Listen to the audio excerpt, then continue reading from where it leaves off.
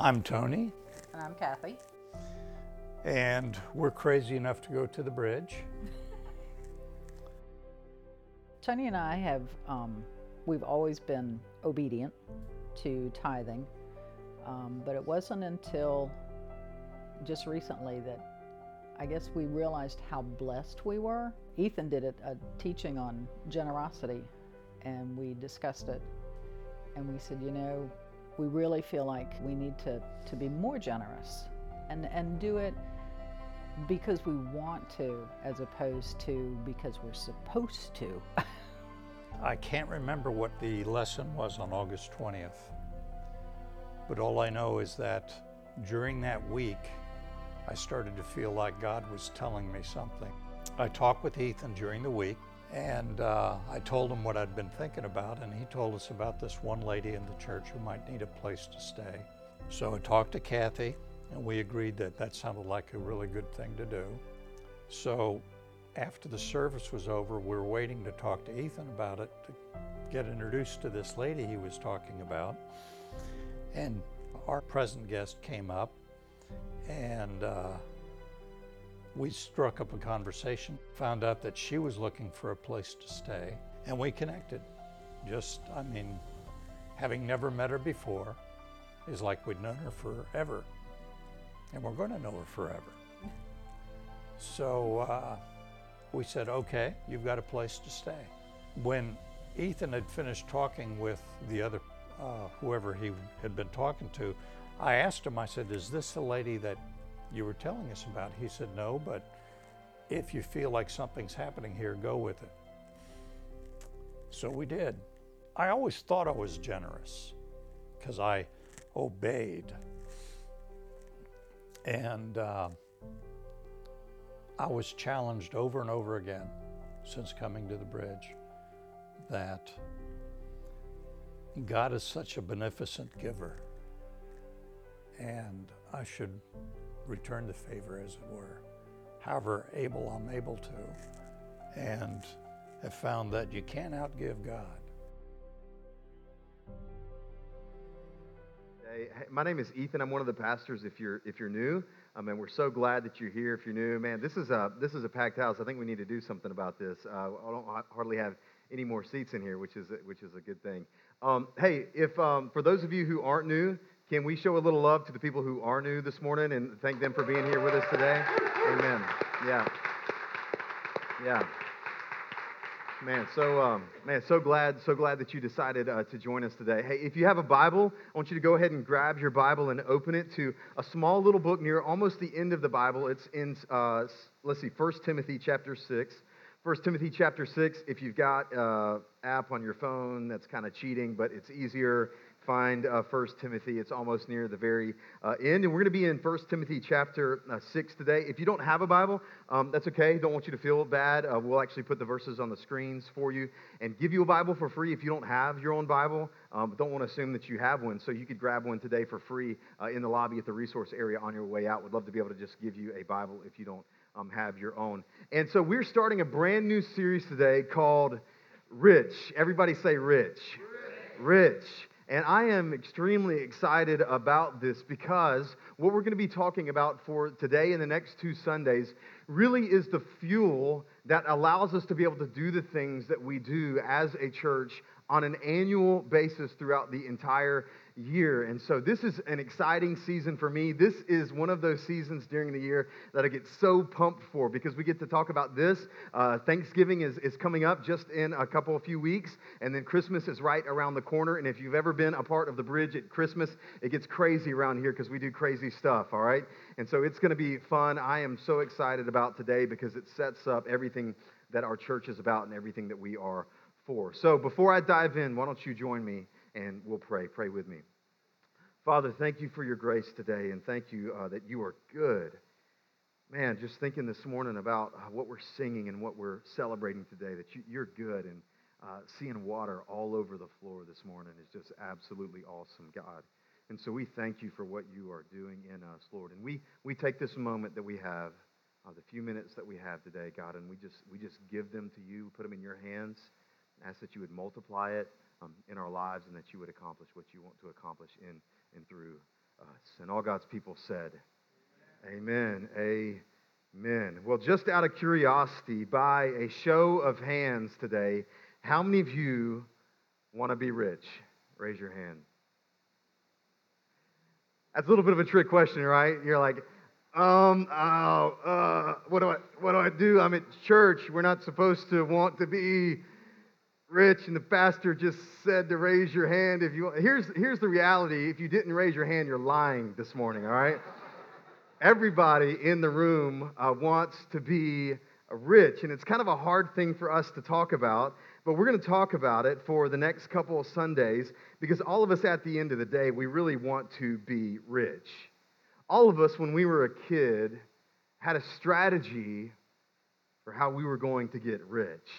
Now, maybe not filthy rich, maybe not private jet rich, but rich enough to live a cush life, to have a big house, to have a hot ride, and to have enough money to buy as many Jordans as you wanted to buy.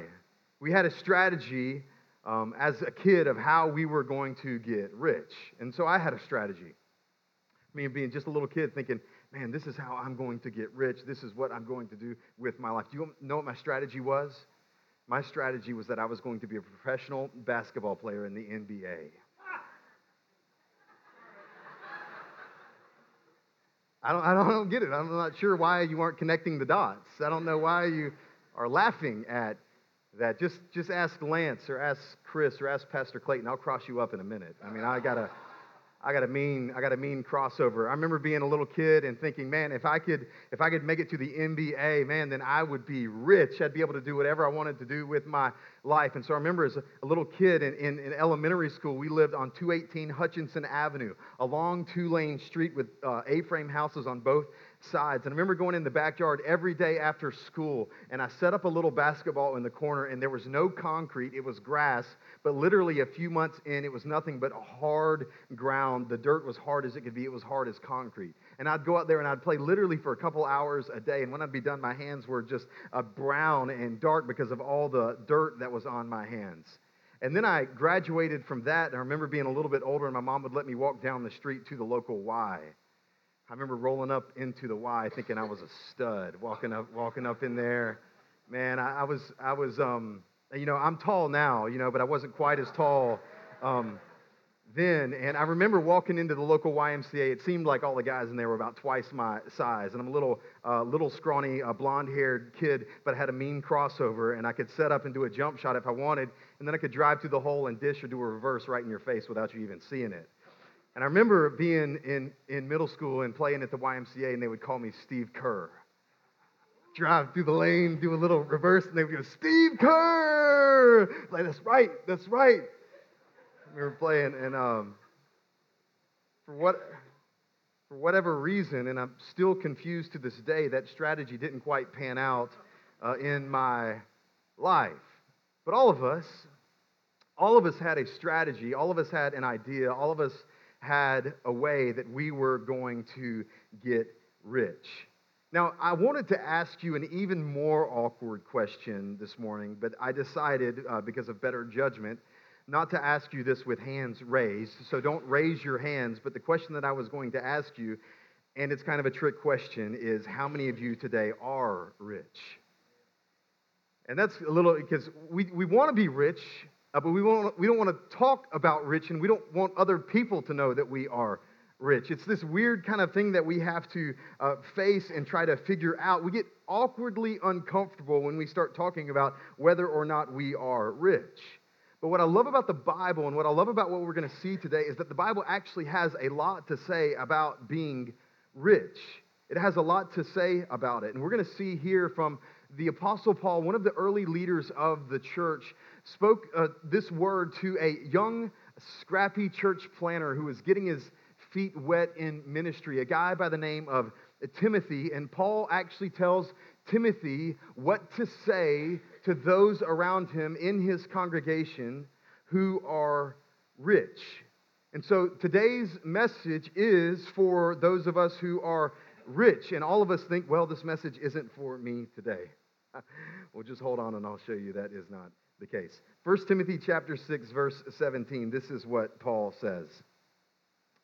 As for the rich in this present age, charge them, or the idea is challenge them, make them a little bit uncomfortable, talk about money in church, charge them not to be haughty, which is thinking that you are the reason why you have everything that you have.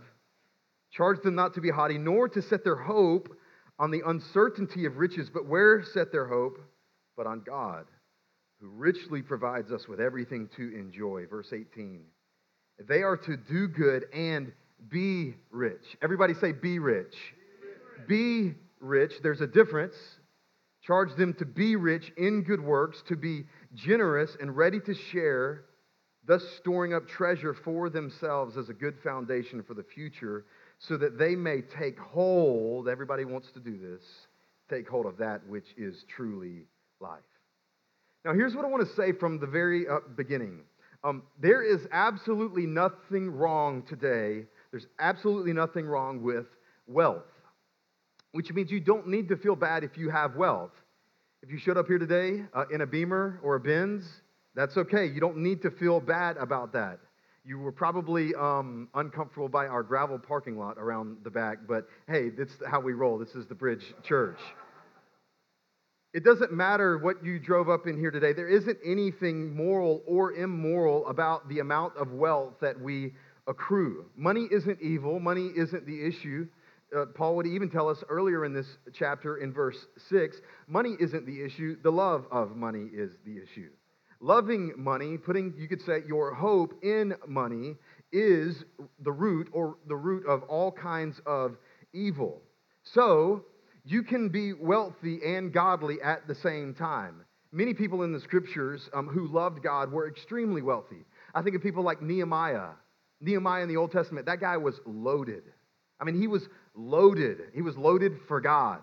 I mean, he was the governor of all of God's people, and they say that his house was so big that he could have parties with dozens upon dozens upon dozens of people in his house. And he was extremely wealthy. I think of people like Job in the Old Testament. Job, who had all sorts of unbelievable earthly resources, was incredibly rich. Satan took it away from him, but then what did God do by the end of his life? He doubled everything that he had. It means God actually restored what was lost, made him incredibly wealthy. So I think just for all of us at the very beginning, we have to recognize that there isn't necessarily anything inherently wrong with wealth. But here's what we are going to say today. Here's my first point. Getting rich is different than being rich. Getting rich, well, that's different than being rich. And what we're going to see today and for the next couple weeks is that there is a difference. It's not enough just to get rich. You have to be rich, is what Paul says. Being rich in good works, which means being rich is about how you do it. It's about the way you do it. It's about your posture. It's about your behavior with the resources that you have been given. Now, everybody in the room at this point is asking the question of themselves, even the college students, even those who are retired are wondering, well, who is rich? Here's the interesting thing about rich. Rich is it's a moving target. I mean, everyone thinks that they aren't rich. Like everyone thinks that the next level up are the people who are wealthy. There's actually a research study that I read this past week where it surveyed several different categories of people at different levels of income and asked them, what would it mean for you to be rich? So literally, it started with people that made about 20 to 30 grand per year, not very much, and asked them, what do you define as rich? And they said about $50,000 or $60,000, which is about double of what they actually had. And so they think in their mind, if I had double of what I had, then I would qualify as rich. Well, guess what? The same survey asked the people who made $50,000 to $60,000, guess who they said were rich people? People that had about twice as much as they did, all right? And then they actually went to those people that were making up in the hundreds and a couple $100,000 and asked them, what is rich? And they said the people that make about twice as much as them. You see the issue? The issue is that the idea or the concept of being rich, it's a moving target.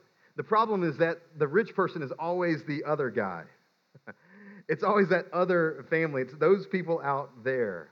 But most of us and most people don't know that they are rich. Most people are rich and don't know it.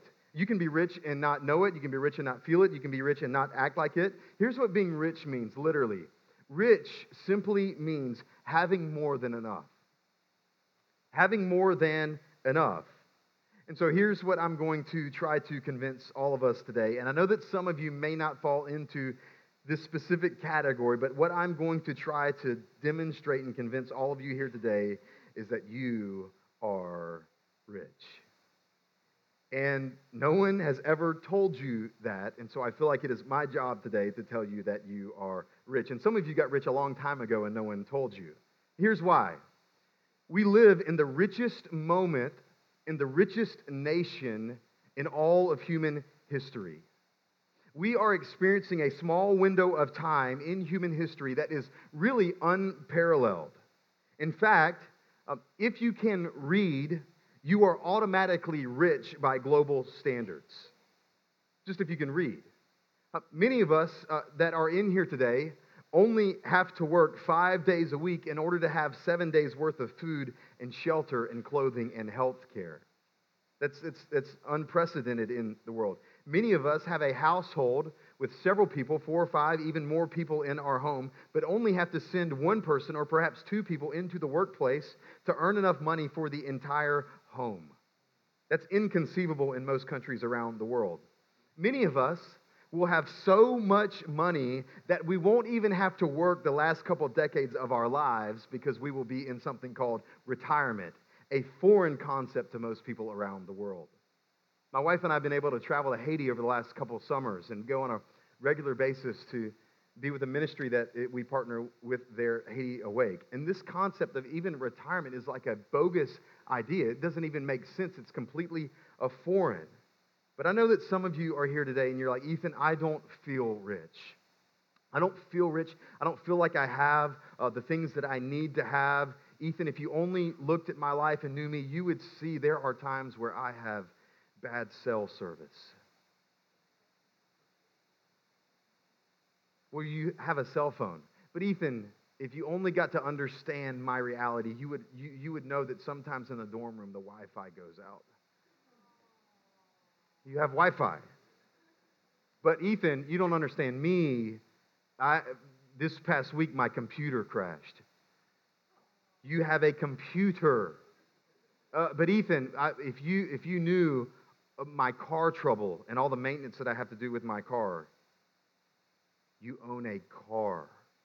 But Ethan, our family, we aren't sure where to go on vacation this year. You get to go on vacation. But Ethan, my Amazon shipment was 2 days late. If you only understood my reality of what I'm going through. Most of us, we don't even have categories of what it means to truly be poor. And now I want to be very sensitive with this because we have people in our congregation that you are broke, all right? And some of you are broke because you were dumb. And some of you are broke because you are in a situation that you are in some ways a victim of your situation.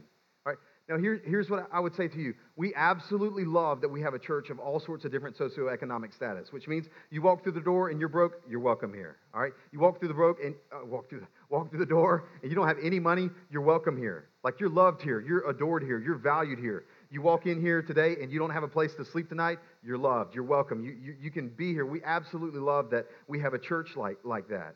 But here's, even if you are poor, even if you would consider yourself, Ethan, I'm not sure how I'm going to pay my bills, which I totally get. Even, I'm not even sure, I don't have a job, whatever, I'm in this situation, all right? Even if you fall into that category of poor, you're way better off than people were a few decades ago.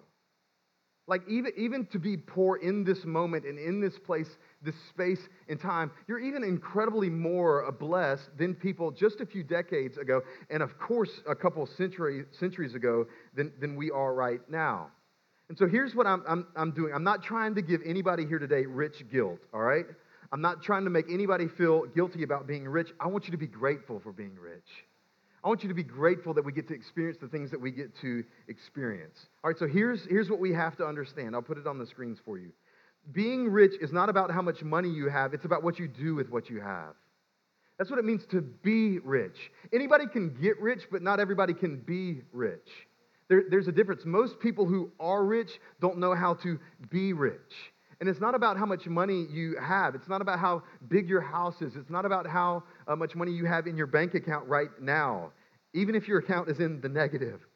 It's about what you do with what you have. See, here's the unfortunate reality. Studies literally tell us that in America, the more that someone makes proportionately, the more that they make over the course of their life, as their income increases, their generosity proportionately decreases. It's a stat. I read it in a survey this past week. That the average American, as they go throughout their life and as they become more wealthy to whatever degree, it doesn't matter the degree, the more wealthy you become, the less generous you become proportionately. Now that's a problem. Here's another problem. A stat I read this past week: 43% of Americans, 43% of Americans who are well off donated none of their income in the previous year.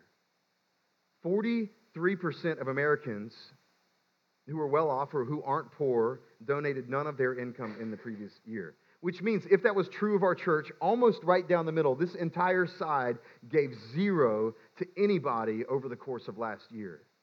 That's absolutely crazy. See, here's the issue. Americans know how to get rich, but Americans don't know how to be rich. And the beauty of what we see today and the beauty of what I want you to understand for your life is how to be rich. Is to not go through your life and not ever be generous with what the Lord has given you, but to have a life that overflows in generosity. A life that gives, a life that overflows. Did you know that everything you have is a gift from God? Everything you have. And I didn't understand this for a few years. I thought, well, if you only knew, I worked hard to get the GPA that I got. And I worked hard to get the job that I got and to excel and to promote myself and to get into the place where I have got to earn the income that I have received. Ethan, what are you saying that everything I have is a gift from God? I worked for this. Okay, where did you get the intellect to be able to get the grades that you got in school? Where did you get the drive in order to have the work ethic that you had? Where did you get the insight and the abilities to think business-wise in order to take yourself to the top of your company or perhaps own your own business? Where did it come from? That came from God. That came from God, which means everything that you have, everything that you enjoy, it's a gift from God. That God has generously gifted you and resourced you with what you have. And I even have to I even have to kind of check myself on this when I even think about our church and what the Lord has done. There's a tendency for our elders to look at our church over the past 3 years and see what we've done and be like, hey, great job, guys. Man, y'all are kicking it out of the park. Here's the reality. God could have done this with anybody. God didn't need me to do this. Like, I'm not the X factor in this whole process. I didn't come up with my talents. I didn't pay for the ability to communicate. That was given to me as a gift by God. Like everything that I have, everything that I've been able to participate and contribute is from God. Like the ability that I can stand on two legs that work today, that's a gift from God. The ability that I have to be able to see you with my eyes, that's a gift from God. The ability that I can hear and then I can use words. We have people in our congregation that don't have the ability to see, don't have the ability to talk, don't have the ability to hear. And I have those abilities as a gift from God. It's all a gift from God. Everything that we have, everything that we get to enjoy, it's all from Him. And when you recognize that what you have and what you get to enjoy is from God, it fundamentally changes everything. It's only in that moment that you really find out how not to just get rich, but how to be rich. That it's all from God, that everything that we have is a gift from God. And I'll say this, I love what Paul says in this passage about hope. He says this, let's see, verse 17 and 18. He says, "As for the rich in this present age, charge them not to be haughty, nor to set their hopes on the uncertainty of riches, but on God who richly provides us with everything." Here's what that means. Being rich is about where you set your hope. Being rich is about where you set your hope. I remember just after the season where I was a super basketball player in middle school, right after that season, I remember being in high school and thinking that if I could only get the new pair of Nike Airs, then that would absolutely change my life. Because the cool kids had the Nike Airs. I remember, if you can think back, it was when they first came out with a little clear bubble under the heel in the Nike Airs. I remember thinking, man, if I could only get those shoes, then I would finally arrive and be with the cool kids, and everybody would accept me, they would like me, I would fit in, I would be good. Now, the only problem with that is that I grew up in a household that I would consider was not super fortunate. We were blessed, but we weren't fortunate. I remember that when I was growing up, we lived with my grandmother in her home. There were 7 of us in a 3-bedroom house. It was about 1,400 square feet that had 1.5 baths. I remember growing up in that little house and not having very much. I remember even there were 4 of us kids, and I could remember distinctively the few times that we would go out to eat. I remember we would go out to eat. I remember every few months on a Sunday, maybe there was something happening with the family. Maybe there was something that we did to reward this, and my parents would take all 4 of us on a Sunday after church to Ryan's Steakhouse. You ever been to a Ryan's Steakhouse? And we were like, yes! I mean, like, this is awesome. It was amazing. We loved it. We grew up in a family that didn't have a ton of resources to be able to do things like that. But I remember that I had to have a pair of Nike Airs. Like, I had to have them. So I convinced and coerced my mom into taking us to Magnolia Mall and going into the Foot Locker there to look at these shoes. And I finally got her there, and we're in the store. And I remember grabbing those pair of shoes off of the holder and getting down on my hands and my knees and saying, Mom, I have to have these shoes. If you only knew what this would do for me and my friends, you have to get me these shoes. And in a moment where my mother never acted like this, she said, okay, I'll buy you the pair of shoes. I remember that day. I remember I got those shoes, and I remember I put them on feeling like $1 million walking around school, and I felt like this would give me acceptance and approval with the cool kids. So here's the problem. We set our hope on things, on possessions, on stuff that don't actually have the ability to deliver on what we want them to deliver on. Paul says to warn the rich, which is each of us, to warn them not to set their hope on the uncertainty of riches.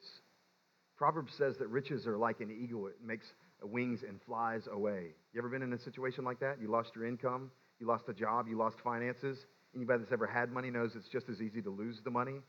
Anything can happen. You have to put a new roof, new AC unit on your house. A car completely breaks down, new transmission, new engine. It doesn't take long for those riches to begin to fade away. And Paul says being rich is about where you set your hope. I love what Dave Ramsey says. He says we buy stuff we don't need with money we don't have to impress people we don't like. Why do we do that? We buy stuff we don't need with money we don't have to impress people we don't like. It's because we're chasing for something. All of us today, all of us in the room, we're chasing for something. We're searching for something. We're trying to find that acceptance and that approval. For me, the Nike Airs, it was longing for acceptance and approval from my friends. And the Bible tells us that either you are chasing God or you're chasing riches. You can't chase both. Either you're setting your hope in this moment in God and who He is, or you're setting your hope on the riches or the things that you have. You can't do both. Ecclesiastes 5:10, it says this. It's an unbelievable verse, unbelievably wise. It says this: he who loves money will not be satisfied with money, nor he who loves wealth with his income. This also is vanity. Vanity means empty. It means you're putting your stock, you're putting your hope, you're putting the weight of your soul and your life and your joy and your happiness on something that's empty, that doesn't have the ability to actually deliver on that. See, as humans, we have a bad tendency to create for ourselves functional gods. Functional gods, and then we create functional heavens and functional hells with a functional gospel to keep us out of our hell and get us into our heaven. See, in middle school, my functional God was approval of others, which is probably some of ours today as well. Just want to be approved of. Just want to be accepted of. You want people at your job to think something of you. You want the people that are around you to think that you're great, to think that you mean something, that you're significant. And for me, my functional God was approval. My functional heaven was walking the streets of my school with cool shoes on with cool kids. My functional hell was not being able to be included in that place and to be separated from there. And my functional gospel was Nike Airs to get me to my functional heaven. See, the gospel, the beautiful thing about the gospel, the beautiful thing about Christianity is that there isn't anything in this world that has the ability to satisfy your soul. Go ahead, chase it, work for it, try to get it, try to acquire it. And when you acquire it, you will recognize that it doesn't have the ability to satisfy your soul. You live in the biggest house in Wilmington, and that will not make you happy. You can own the biggest business in southeast North Carolina, and that will not make you happy. It doesn't have the ability to satisfy your soul. It still won't make you feel like you're approved, that you're accepted. Here's the gospel. The gospel is that God accepts you regardless of what you bring to the table. God approves of you regardless of the wealth or the things that you bring to Him. The gospel is that God loves you and He has come for you regardless of what you look like, regardless of how old you are, regardless of how poor you are, regardless of how rich you are. He loves you for you because He loves you. He's came and He's gone to the cross, and His name is Jesus Christ. And He's taken on your sin and your shame and your brokenness and your poverty. He's taken it on to Him, and then He's given you the gift of God's acceptance. He's given you the gift of God's approval, which means the God of the universe, the maker of the heavens, of all that is, He looks at you in Christ and approves 100% of you. It means that He loves you. It means that He accepts you. And when you have that kind of acceptance, when you have that kind of approval, it doesn't matter what else you have because you are approved in God. That's the gospel. It's amazing. It's crazy. It's the craziest idea in the history of the world because that's the kind of God that we have, a God that loves us like that. Is He not good, church? Amen. He is good. So here's what I want. This is my last point. Here's what I want you to know for today. And this is huge. Some of you need to take your lipstick and put this on the mirror in your bathroom. This is huge. Everything you need today for joy, you already have in Christ. Everything you need today for joy, you already have in Christ. That will fundamentally change your life. Will fundamentally change the way that you look at your family. Fundamentally change the way that you look at your spouse. Fundamentally change the way that you look at your house and your car and your stuff that you have. When you recognize it doesn't matter what I have in this world. If I have Christ, I have everything that I need for joy today. It's good. It's a good word. That's what it means to know Christ. It's what it means to know Him and to walk in Him. So here's what we're going to do, church. We are going to be a church that knows how to be rich. All right, we're not going to be a church that focuses primarily on how to get rich. We're going to be a church that understands what it means to be rich. And here's why I love this season. I love this season where we can talk about this, not because the church is in a financially bad place. Like, we don't do this because we are in need. Like, here's the crazy thing. The Bridge Church is one of the most generous churches that I've ever been a part of. It's awesome.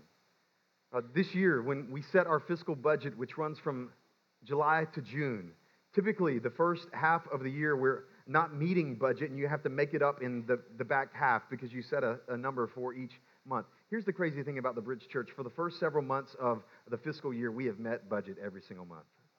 Every month. Which means I'm not like doing this because we need money. Like, this isn't like a ploy. This isn't like a pastor ploy to get your money. We talk about money not because of what we want from you, but because of what we want for you. Like, Jesus talked about money all the time because He knows it has a tendency to grab our hearts. It has a tendency to put its dirty hands all over our heart and to steal our joy. And so we're the richest nation in the richest moment in the history of the world. And we're going to be rich. And I love this season. One of the things that we get to do, and you're going to hear more about this at the end of our worship gathering today, is Christmas for the City. Christmas for the City, which is an annual thing that we do that's above and beyond our giving towards the bridge. It's above and beyond. It's giving our dollars and our resources towards the kingdom of God. It's called Christmas for the City. And I do this, my family does this. I encourage every family, every person, every individual at the church to do this. To give your best gift this year for Christmas, give your best gift to Jesus. Give your best gift to Jesus. We bring our family together. We sit down at the table, my wife and our little girls, and we talk about what do we want to give Jesus this year? What do we want to give towards our city? What do we want to give towards our country? What do we want to give towards the nation? And so we do for the city, for the nation, and for the world. This year, the goal is $83,500. And all of that money, 100% of it, is going to go outside of the Bridge Church. Is that not crazy to you? I feel like a crazy man standing up here and talking about that. It's Christmas for the city. And though Americans spend an unbelievable amount of money on themselves during the Christmas season, we're going to be rich as a church. We're going to be rich as a church and give our best give and give our primary gift to Jesus and to what he's doing, because everything that he has given us is for his kingdom. It's for his kingdom. You can't take it with you, but you can send it ahead, which means investing in his kingdom, a kingdom that will be here long after we are here. Amen? You want to be rich? You got to be rich. We got to be rich. It's not just enough to get rich. We have to be rich. Amen. Let's pray. Father, I ask that you would cultivate in our hearts the ability to be rich, not just to get rich, but to be rich and to live lives of radical generosity. Radical generosity where we take the resources that you've blessed us with and we invest them back in your kingdom and what you're doing. So, Lord, we ask that you would bless us. We thank you for Jesus. Thank you for Jesus and how he has been unbelievably generous to us. We love you, and in this way we respond. In Jesus' good name, amen.